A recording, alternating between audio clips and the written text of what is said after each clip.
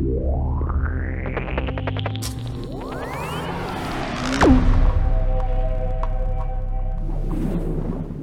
everybody, welcome to Askler for September 2020.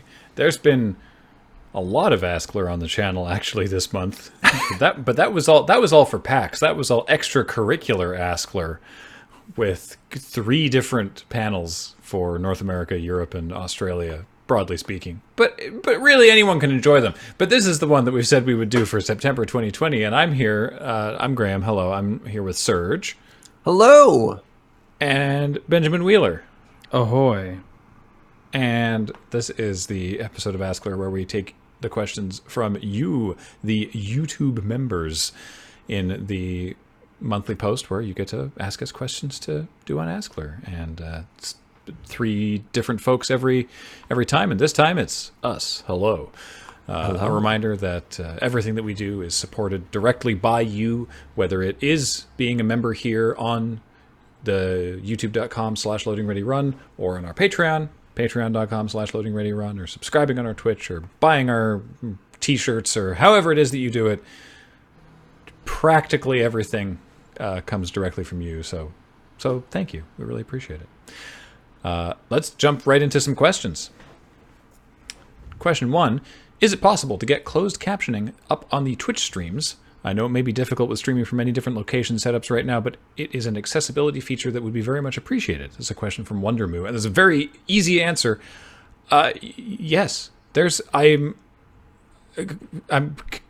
kind of embarrassed that we didn't already have this, but it's, I believe, just a Twitch extension that we can have on the channel, and then it's optionally there or not if people want it, and it will add closed captions to the streams.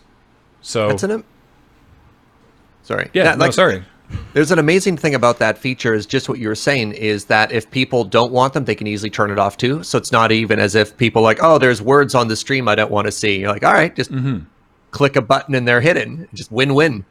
Yeah, I don't even know. I assume I am betting there, by the time you're seeing this will be active already, but I assume that there are different extensions to choose from, and there's ways to have them opt in or opt out or whatever. I'm not sure exactly how we're going to do that. We'll probably do the same as the YouTube channel, where they're opt in, because they're on all of our YouTube videos, and they're not custom handwritten. And with Twitch even, they're being done live, which is even more impressive.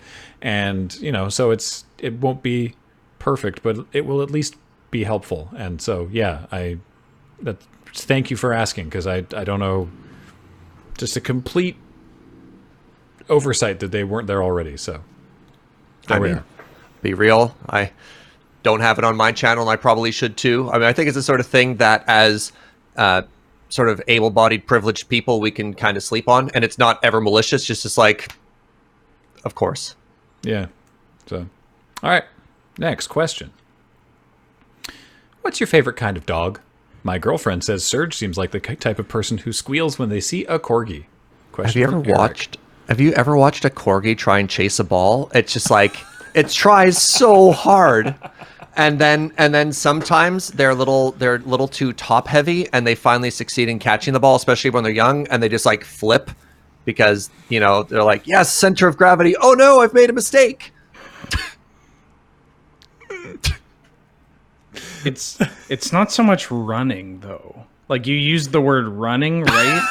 It's more just like a very tiny fluffy seesaw being like repeatedly slammed on each side for a corgi. Corgis, I mean, they ambulate, they move. There's a way that they get around this world, yes. But I don't know that it's not really running. It's like doing the worm all the time, just like. They can zoom. They got some hustle. Like, they try. No, they try. All right, but like actual favorite kind of dogs, I have a tendency to like small dogs with jowls. The more jowl, the more I just want to go up and just like do this, the better the dog. For example, I don't know if you've ever watched a basset hound run in slow motion. Oh, I'll just laugh until I cry. Like, yeah, give me jowls. That's what I want in a dog. I mean, I am a big fan of corgis. Like small dogs, but not like the yippy dogs. Though I did see a Norfolk Terrier once that was like the cutest dog I've ever seen in my life. But I mean, you know, like the big charismatic fluffy ones like huskies and samoyeds are also amazing. Dogs do not interface with my lifestyle well, which is why we have cats. But I am not, you know, I am not a cat person to the exclusion of dogs. All dogs are good dogs, just not in my house. Yeah, I just really like dogs. Well, you're the only person amongst the three of us who has a dog. Yeah, I have a Boston Terrier that is also potentially part goblin. So I like those dogs. Like I love Bostons. I enjoy the company of a French bulldog and whatnot, but pugs, those kind of things. I feel bad for them slightly because again, breathing issues and all that. But like my dog goes from, when I look at her, I go like, God, you're an absolutely disgusting creature, to like a second later being like, oh my God, I will die for you. You're so cute. But I really, my favorite and what I really want is either a Chow Chow or a Shar Pei. Wow. I want a big them wrinkles. dog that can beat the crap out of me. Like I want, I just want like a gigantic, like, oh my God, are you actually just like a bear or like a lion or a combination of them? But they also don't really, those types of dogs do not mesh well with my lifestyle as well. It's a lot cuter when it's like, oh, a little dog I can pick up and put on my lap. Hey, stream, look at this. Than like getting tackled off my chair by a dog that's like, hey, you haven't paid attention to me in like a minute. Please do so. I straight up did not know you had a dog. Oh, yeah. Her name's Piglet, nicknamed Pig, which is her real name's Pig. We call her Piglet while people ask what her name is, because that can generate a couple of odd looks from like, wait, people. You named your dog Pig? You're like, I promise you it wasn't an insult. Yeah, if the person that asks is born before 1970, it's Piglet. If it's born after, it's usually Pig or Piggy, which is like a subtle JoJo's reference. But yeah, she's a delight. You'd just be like, it's the pig. You named your dog Pig? Yeah, wait till you meet my pig. Yeah. What's your pig name? Cat. Aardvark. Whoa. What kind of menagerie you got going on over there? Everything. It was an awkward scenario. We're lining up the spreadsheet to name the animals, but we were like one column off, so it's just a mess and takes too long to fix now. So whatever. Yeah, dog named Pig. There we go. All right. Next up, we have Ben. Being more or less the newest member of LRR, what has it been like for you? You at home can read ahead. We'll take each of these sentences at a time. This is all from Pinball Witch. Let's start there. So part of it is that I've known all of you for like a decade plus by now. So that part was just kind of like, these are the same people I've known for X amount of years. But then the whole like, hey, I should do content creation. And then the whole, oh my God, this is actually happening. Was great because not often do people have resources in their grasp of people that they know and whose company they enjoy to be like, hey, how do you do thing? Please help. This is chaos. So yeah, it was, I mean, it felt very subtle, but, I mean, hey, Ant-Man and AKA Paul Rudd ended up in the Avengers movies in the end. So, the prophecy was fulfilled. What a reference there. So Pinball Witch continues, Surge, as someone who's been around for quite a while, but definitely increased in activity more as time went on, what about you? So this is interesting, and something I've been reviewing increasingly is how time is so weird. Great English, Serge. So let's talk about this in some numbers. Some of my first things with Loading Ready Run were in like late 2013, early 2014. Wow. Which is 6-7 years from now, which is kind of absurd. And it started from, hey, I have friends I play Magic with who turns out some people like care a great deal about them, to, oh, hey, this is kind of neat. I'm now occasionally being in videos. And then there was this really weird period of like, is this my job? And now it's like, hey, guess this is my job. It was like this weird spectrum from like no involvement to literally my full-time gig. And it was just like, boop, boop, boop, boop, boop. And it wasn't ever really deliberate, because especially in, I think there's a question later on that might touch on this too, but we'll see if we answer too much of it. Especially in the early days, I didn't want to be a bother. I don't know how to talk about that. Like sometimes it's really tough where with parasocial relationships and the nature of people who are online a lot of the time and you watch the content, you're just like, I'm a friend. But I know sometimes this can get really weird when you're trying to like make plans and hang out with people outside of stuff like that. So I'm just never going to try and be around or ask to be in things. And then you kind of always get up in your own head when you're like, okay, what is my position? What is my relationship in here? When is it acceptable to ask to be in a thing that I want to be there? When am I overstepping things? And then always being way too conservative and then stepping back and then being like, okay, I'm in. Am I in? I have another job on the outside. Oh God. So there you go. That was my insight for somebody who's been around a lot longer, and I think that's only recently gone away.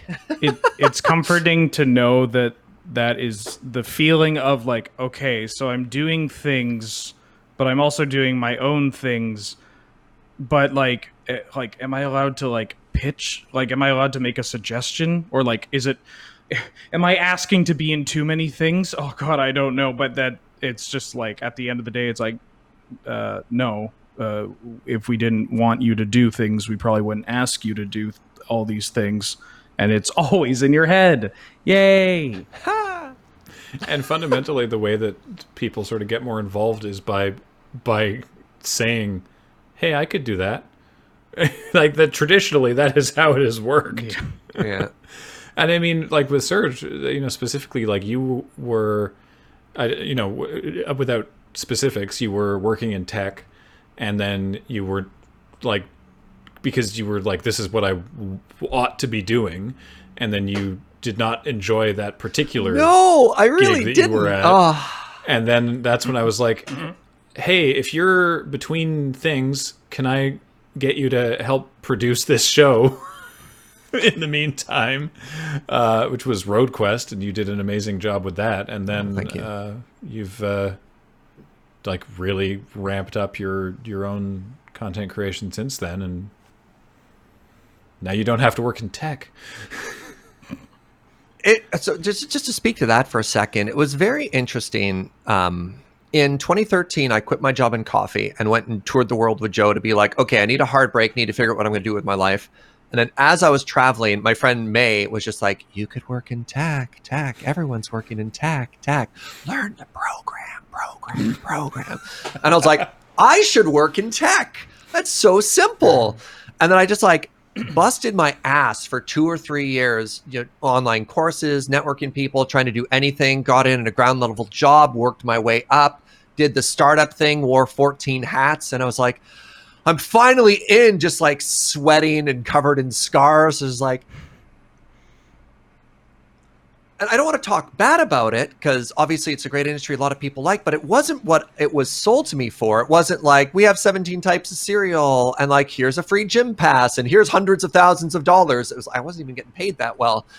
And it was interesting and parts of it were rewarding, but like the effort to get in versus that. So when the hard sell was like, hey, this content creation thing you've also been doing on the side for 5 years? What if you had an opportunity to do that full time? That was not a hard ask. There's no way to say this without sounding like a tremendous dig on people who do work in tech, many of whom are friends and are great people, but you are far too of a gregarious people person who's like out there and being, thrives on, being friendly and hanging out with people and like interacting and doing stuff, to be in like an office tech job environment. That's not you. There was a very interesting discrepancy between myself and the other project managers, the last company I worked at, because they would show up in suits. And I would show up in like my hoodie and my jeans and slippers, and I'd get into the boardroom and I'd take my slippers off and I'd be like, all right, let's talk. And then they'd be like, who is this joker? I'm like, well, I'm at a tech company. I'm not in a bank. Like, what's happening here? What? I feel our expectations are very different as to what you want me to do. My work is professional. I'm going to get everything done, but oh God, am I that person in like Silicon Valley that shows up at a board meeting in rollerblades and you're just like, isn't West Coast office. Yeah. Hey everybody, I brought Tofruity before we start our meeting, but you have to finish it before you can talk. I kind of took us on a derail there. Apologies. Oh, it's fine. So then the third part of the question is, and Graham, as a founder, what has it been like getting to work with all these different talented people over the years? It's been great. Like, here's the thing. I've talked about this before. I don't have a social life outside of Loading Ready Run. It's part of the reason that the pandemic's been so hard. But it's like, all of the people at Loading Ready Run are my friends, and I have other friends out who don't work at Loading Ready Run, and I never see them. Right? I only see the people who I work with, right? And so it's like, that's terrific, right? That's wonderful. And I mean, obviously, as we've said before, like if there has to be an end goal, it would be to be so self-sufficient that we could give everyone a full-time job with great pay that just lets them be creative and do whatever they want to do in a fulfilling way. And we're not there yet, obviously, but if we can't be there, at least we can be in the position that we are, where we get to be like, hey, Wheeler, come and be on our podcast, come and be in our content. Also, everyone check out Wheeler. Like it at least we can be a little bit of a rising tide kind of thing, I hope, is at least how that's been working out. So, there's that. Yes. Yeah, right. I guess I'm reading the questions. Yes, sorry. For all of you, would you ever consider doing a Dice Friends of the Theros D&D set from Joy Brisson? I just brought the source book home to read it. Is that like a real official WotC thing that's out now? Is really? Yeah, it's similar to the Guildmaster's Guide to Ravnica. Mm-hmm. It's called like Odysseys and Heroes or something. It's not a campaign. It's a setting source book for running D&D 5th edition campaigns in the world of Theros. And we've got Dice Friends stuff planned for some time, and I am too busy right now. Mm-hmm. But I would love at some point in the future to actually like run a Theros campaign. I think that would be a blast. Did they rework all the classes? Like, instead of warrior, are you a hoplite? And they just slightly shifted, like there's no ogres, instead you're a minotaur, stuff like that. So there's the different races that are all from like the Magic cards. There's Minotaurs and Tritons and I don't know if you can actually play a Dryad, but there certainly are a lot of enemies in the back of the book.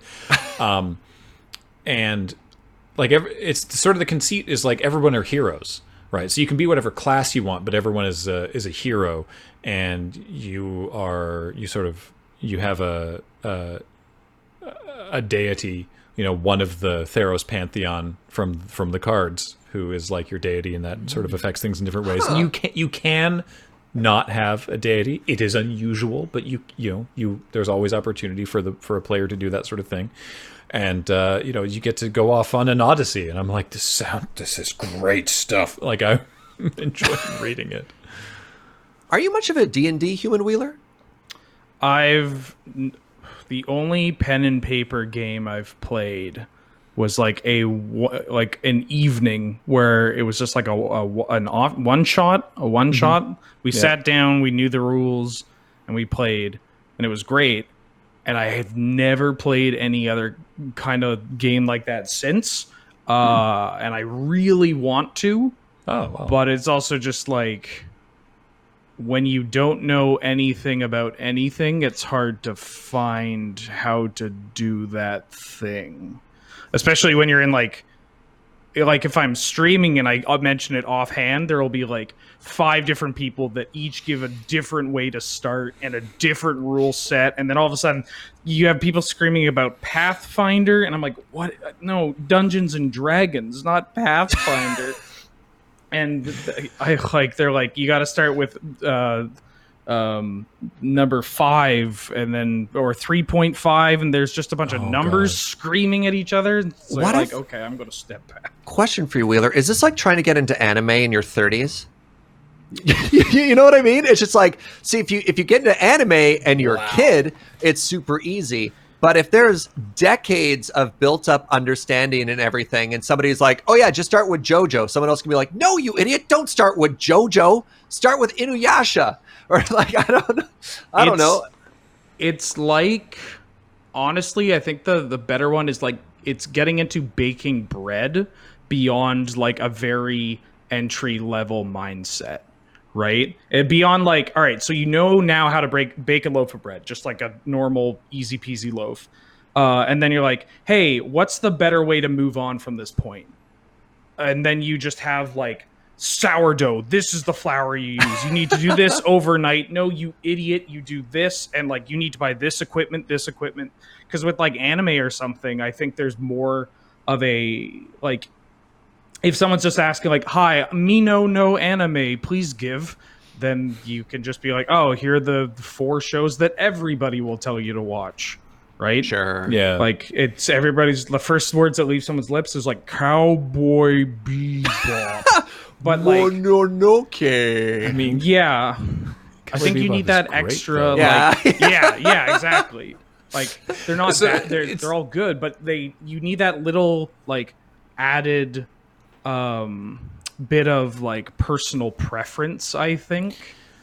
yeah, but I mean, it's tricky to get to when you're to avoid getting into the situation, which it sounds like is what people are talking to you about when they talk about D&D, of it's not like with anime, there's certain things, there's also way less buy-in with something like anime, but Yeah. you can be like, you know, these are the shows that just they hold up, they're good classic shows, but really you should just start watching like whatever. Whereas with, I think with D&D, when someone's like, oh well, you should start with, you know, D&D 3.5, it's like no. Someone new should not start with D&D 3.5. You started with D&D 3.5 and that was your course through D&D and that worked out great for you, but someone new who's joining the game now should look at 5th edition, the most recent edition that they're actively supporting, because it's also more user friendly. 5th edition's actually really good. There was some drama around 4th edition and some changes made there, but the point is that I think if someone's listening to this, or even for yourself, I think if someone's looking at getting into tabletop role-playing games now, you know, I think that D&D is like, it's meant to be the entry point, right? And then you can go off and get into like, you know, like Vampire or I don't know. I mean, like Paranoia, all the stuff that we play on Dice Friends. You should come on Dice Friends sometime. Ooh. I'd love to. Learn we have on that camera.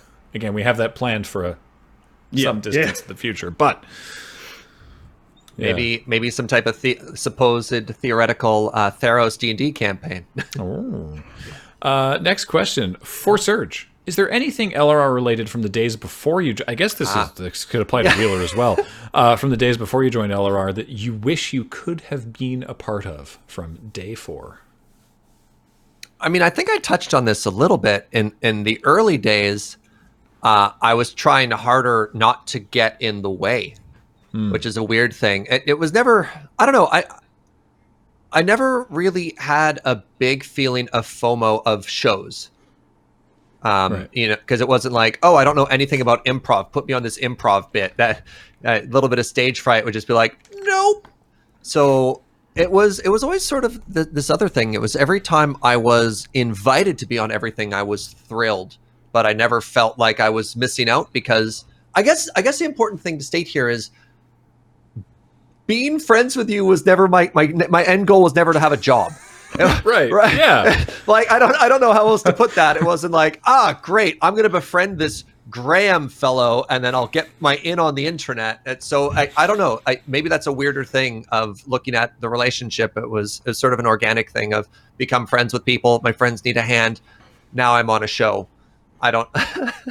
Wheeler, you got anything to add on that? I don't know. Well, I mean, yeah, to kind of tie into that, like the only thing that really came to mind was, I guess, even after I had been doing North 100 and I had appeared on some random streams by this time, but like the only thing that ever came to my mind of like, God, I really want to get onto one of these was the PPR. And that was only after I had started streaming and gotten my stream to a level where I'm like, I am big enough that I feel like I can have an audience and go on the PPR and people go, oh, that's Wheeler. And then people that don't know me go, who Wheeler? Me want watch. But it wasn't like, if I saddle up to the Stark fellow, maybe I'll get in his good books, and like sending bundles of like dilly bars to Turner's house or like whatever, that kind of thing like that. Yeah. But no, my goal was I was like, I want to get on the PPR because teaching people how to play Magic, or like playing Magic in a way that like is more informative, is my favorite thing in the world. And we got there. Hey, you just gave me a mental image of like James reclining in a pile of papers and popsicle sticks. Yeah, from piles of dilly bars, just being like, I think we should get Wheeler on the PPR. He's just like halfway through a Dairy Queen sponsored coma, and he's like, you should have given me mini blizzards instead. And just burps up like a popsicle stick. I mean, I kind of do love the idea of like a very corrupt James who you have to give ice cream bribes to get favors to get anything done. It's just like, how does anything ever get done in Lure? And James is like, eye cream? Yeah, that's the but narrative. It's like more menacing. That's the narrative. That's my narrative for James, is that it's just, I don't know why. He's become the corrupt politician. Graham is like Ebenezer Scrooge in all of my jokes. Like, Serge is Hank Scorpio. I don't know why that. I don't see all of you as villains, if that wasn't evidently clear. But it just like Scorpio. Just as a joke. Billionaire. Like just yeah, I mean, nice. From a Bond friendly movie. Yeah, would No, try to end the world. Hank Scorpio's from The Simpsons. Search. Yeah. That's a parody of a James villain. Oh. Yeah. And involved in tech. So this is what happens when you just skim a Wikipedia article. I see the name and then I see Bond, but I missed the word parody. Gotcha. Oh, alrighty. The Anti-Muffin asks, I've loved watching the Crapload compilations and have come across a few crap shots I'd forgotten about, even though I rewatched them during the bracket. Are there any hidden crap shot gems you forgot about and rediscovered from the compilations? Yes, and now I can't remember any of them. Well, I think that's a joke that comes up oftentimes when we talk about our own content, is the goldfish-like memory we have in remembering anything that we've actually done. Oh, yeah. No, it's like, I'm done that. Now I'm thinking of new content. I'm not thinking of the content we've made. That's for you to watch. I forgot how many Krog shorts we had done. Yeah. A lot of those. But yeah, there was a lot of little ones that are just sort of like, I don't remember this at all. Just little random sketches in around the moon base. They're just sort of like, do I know this one? I don't seem to recognize this one. There's one where Alex and Kathleen find a secret compartment in a camera bag and use it to store the special horse meth. And it ends up with them like knocked out on the couch, both wearing horse heads, and Beej comes in and is like disappointed dad at them, and like that's the crap shot. It's like, what on earth? Oh, actually, I remember one now. The one I think it's called like The Prophecy or something, and Alex stumbling into the office wearing like a robe and all disheveled and like sunken eyes, and he's just like, I've done it. I've been to the peak of the mountain, and I've found out the the secret, the true secret to comedy, the secret. And then Andy, I think, cuts him off and is like, timing. And then Alex is really upset. He's like, no, actually, the secret. And then it cuts. That's the end of the crap shot. It's just like, it's a good one. I've ruined it now. It's better in the original form. That was pretty good delivery. Yeah, I enjoyed it. I thought I had watched most because Joe and I actually enjoy watching a lot of People often think that. Lure content, yeah.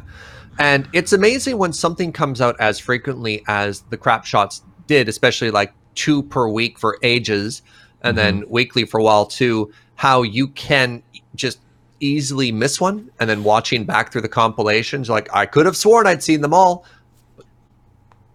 What's this? Yep.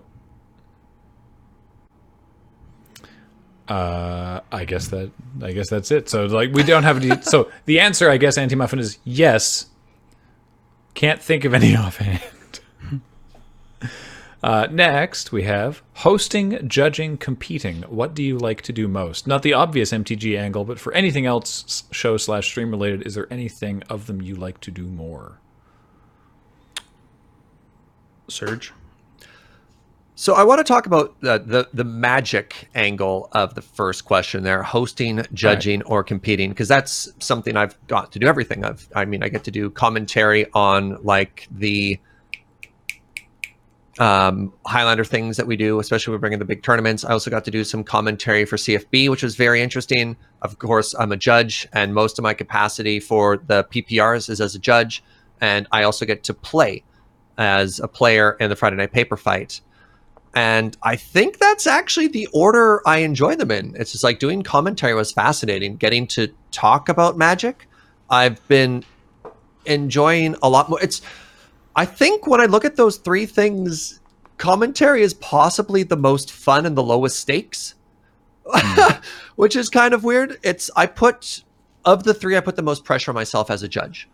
And especially when I judge the PPR, the opportunity for me to make a mistake and then have a player take that mistake and bring it to their store or bring that to a tournament, and them being like, what? No, I know how the cards work. I saw a judge on the internet talk about it. This is the interaction.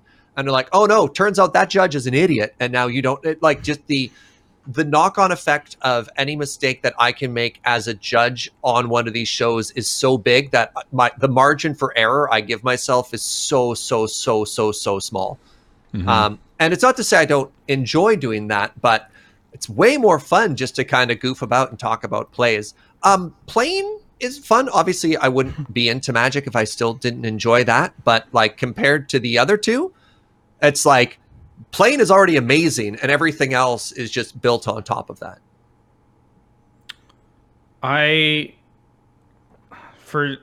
So I agree with the commentary thing. You and I are on the same page. Commentary is it's the most fun thing that I think you can do.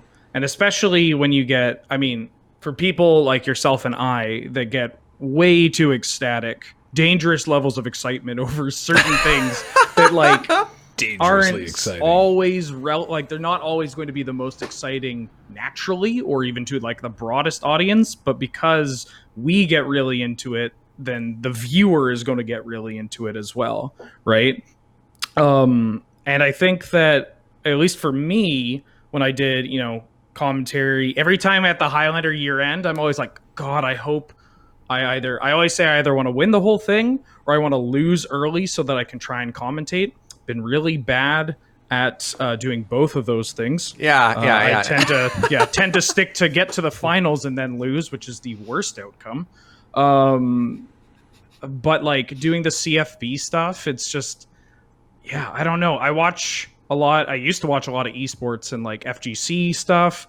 And I think that is something I'd like to see more of in Magic commentary, like kind of this, sincere excitement, but at least some kind of self-awareness that you're watching cards, right? You're watching like digital cards and just be like, oh, unbelievable, he played a mana dork, like that kind of thing. Judging, I've been doing it for God knows how long, or I was a judge for over about a decade, I want to say. I'm no longer one. But my favorite stuff was the TO side of it. So making sure that all the ducks are in a row, everything is going as according, and just making sure, you know, the event is running smoothly. And I think that for me, one of my personal strengths is that everything can be on fire and somebody would run up to me and be like, Ben, oh my God, the building's on fire. Oh my God, what do we do? And it's like, well, I mean, we should probably put it out, huh? Just like I'm just put the fire out, forehead. Get a blanket. Well, I mean, not as much like put it out, but just like I tend to react very like, oh, okay, well, we should resolve this then. Like the answer is clear then. We need to resolve this, and just to do it, I work well in those kind of situations. And to me, it's not much, but at the end of the day, just like getting tons of people going out and be like, thanks for the event. It was a blast. I can't wait to look for. You know, I look forward to the next one, like running pre-releases. So goddamn rewarding. And then like every time I think I miss competing, like if I watch like an old SCG VOD, or I think about when, you know, I saw myself as good in at this game in like a competitive, like higher end competitive level, I'm like, God, maybe I should do that again, but I'm just too tired and old all the time. And I'm just like, that's a lot.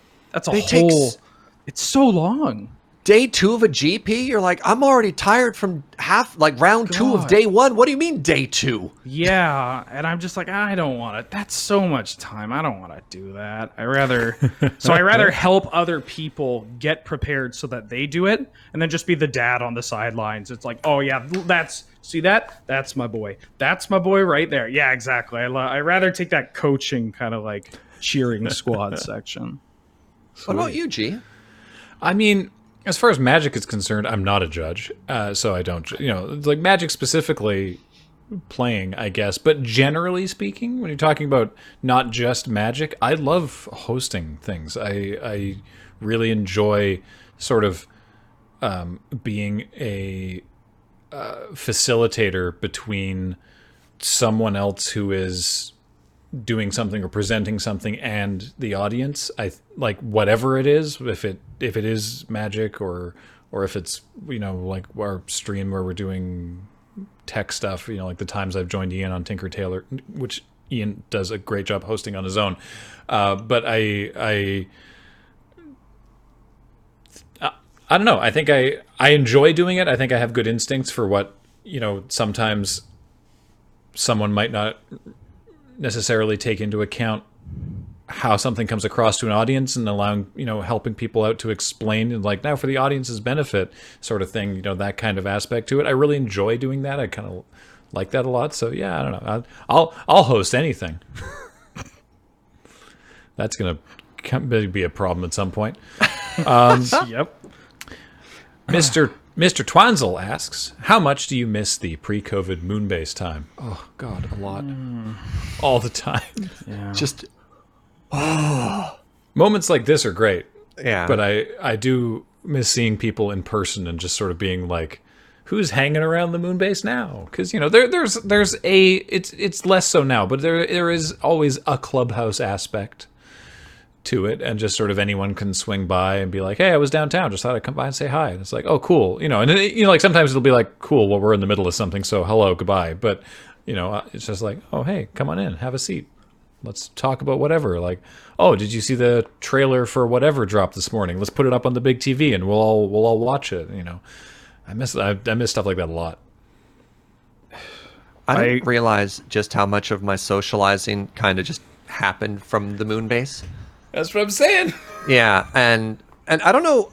We don't do as much behind the scenes content as we used to do, and I think people think we're a lot more interesting than we are. But a lot of the behind the scene content would be all of us in the friend zone, sitting there quietly watching someone stream, or even just watching our own stream. Be like, oh, hey, look, like Ben and Adam are doing Let's Nope. Let's just sit in the friend zone and not speak and watch them stream. But you're doing it together, right? And then maybe eating some delicious downtown food from restaurants that you could walk into and get takeout from, as opposed to call ahead and get takeout from. Oh God, everything. Jesus.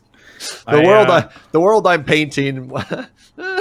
I miss what it's done to my scheduling in a sense of like just being like, all right, well, that's another thing recorded, time to go. But the little chat afterwards or whatever. Yeah. And it could start as from something as like seemingly innocent of like, so you like that new card they showed? And then an hour later, it's like Alex and I slumped on the couch talking about like depictions of trauma and loss in modern anime as opposed to the like late 80s, early 90s era, like shouting at each other and be like, that's it. And like James is just in the middle, headphones on, like potentially asleep, but his eyes are kind of open on like a laptop, and he'll just be like, oh, well, that sucks. And they're just like, what? Oh, okay. Well, I guess he's up. Time to go. But just like, and then you like look at the phone. It's like, oh, okay, cool. It's 2:30 now.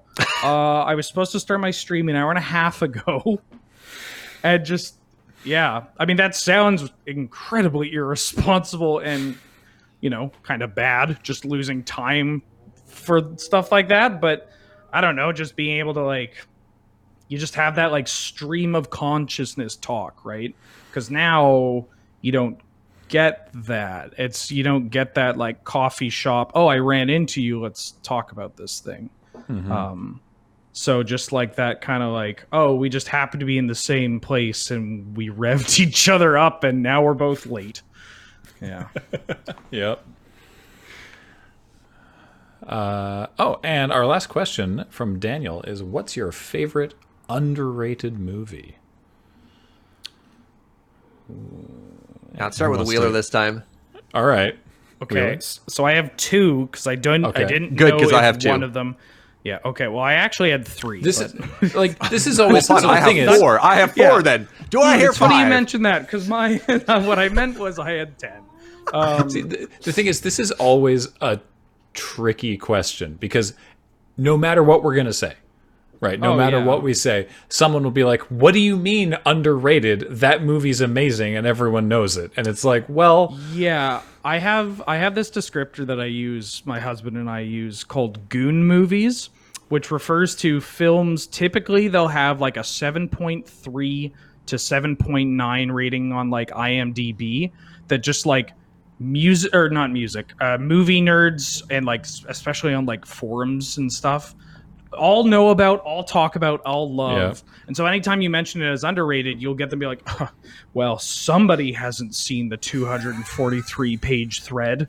And it's just like, okay, but like, I get, does my mom know about this? Like, oh no, would the person at like the water cooler know about this? So like House or Hausu from 1977, the Japanese horror / comedy, wow. mostly horror film. Never heard of it. Oh my god, it's my favorite film of all, favorite non-Blade Runner film of all time. It's so good and so just like you watch this and you're like, why is this happening? Like how was this the like, oh yeah, that's great. No, we don't need to reshoot that. We could just keep going.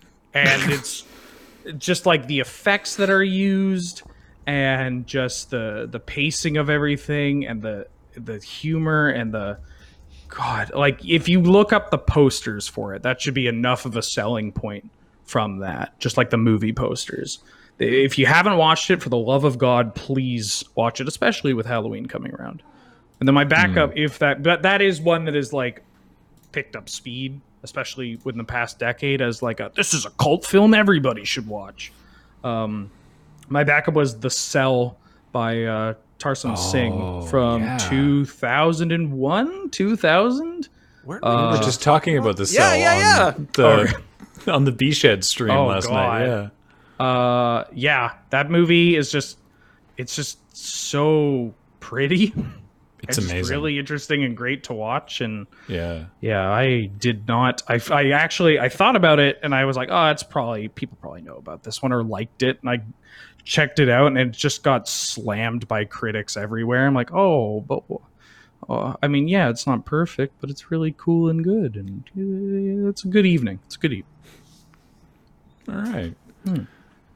Serge, you want to go next, or you want me to go next? I'll go next. I have All right. two, and they're both a little bit more modern than a 1970s horror comedy like Wheeler's. My first one is, of course, the 2008 Wachowski's Speed Racer. Yeah, I thought that movie was amazing. Yeah. I thought it was so good. It was like visual candy. Oh, just chef kiss. And I don't know why people hated it as much as they did, but I was like, this is, as someone who grew up watching Speed Racer, I was all about that movie.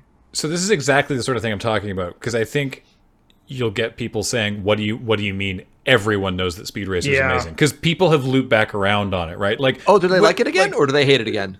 so like Scott Pilgrim, right? That movie's phenomenal. I love it. I loved it when it came out. That was gonna be my second one. Yeah. No way, and I love it now. It was roasted by critics at the time, but now everyone talks about it as like, oh yeah, Scott Pilgrim. Obviously, that movie's great. Everyone knows that Scott Pilgrim's great, and it's like, And that soundtrack. yeah, was that honestly your That second was one? honestly going to be my second one, Scott Pilgrim versus the World, because I thought that. And again, let me Google that really quickly. When did the Scott Pilgrim movie come out? Because Speed Racer was 2008. I think Scott 2007, 2009, I think maybe it's 2009. more recent Really? than maybe. It's an Edgar Wright film, which leads me to believe 2010. 2010. Yeah, so about 2 years apart. They felt fairly similar. Like they're both visually very exciting. I don't know. I loved both of those movies, and yeah, if I had to answer another one, probably Hackers. Oh, Hackers is a quality film. That is. Hackers is great. But now I've said three, so I'll stop talking. Hack the All right. Planet, Well, so I mean, I've talked before, I think on an Askler even, about The Imposters, which is a movie that Paul and I both love very much. And I just think a lot of people don't know about it. So if you haven't seen it, The Imposters. yeah, with Oliver Platt and Stanley Tucci, and it's just, God, so many people. Isabella Rossellini, Alfred Molina, Steve Buscemi, Tony Shalhoub, like so many. It's an ensemble cast. It's great. It's just it's a farce, but there's so many terrific little moments in it.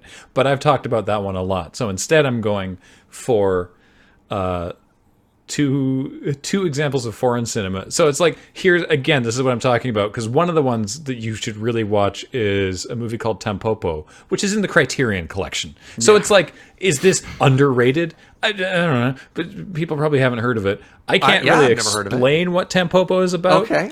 A lady runs a noodle shop, and truck drivers are cowboys. Just go watch Tampopo. Don't worry about it. Go in and just let it sort of wash over you. That feels like something that people may have figured. Like, Tampopo is the kind of film where it's just like it kick-started a certain style of film, right? Like, again, what is it, like ramen westerners, where like basically they took a pre-existing term or like, oh, this is now this is the splitting point or whatever, and so it's just brought up a bunch, and it feels like a Wikipedia movie where people are like, oh, I've seen this name pop up and I know it's very good. How is this underrated? No, I've never watched it, but that kind of exactly stuff. You should really, it is impossible to describe. You should really experience it. Yeah. And then the other one, from the like other end of the spectrum, is a Jackie Chan movie called Gorgeous. And I recommend Gorgeous because it's not a Jackie Chan movie that people talk about. It's not Rumble in the Bronx. It's not Drunken Master. It's not even like, I don't know, like what's the really early one, like Snake and Eagle's Shadow, right? Like it's not one of the marquee, well-known Jackie Chan movies, right? But it's just great.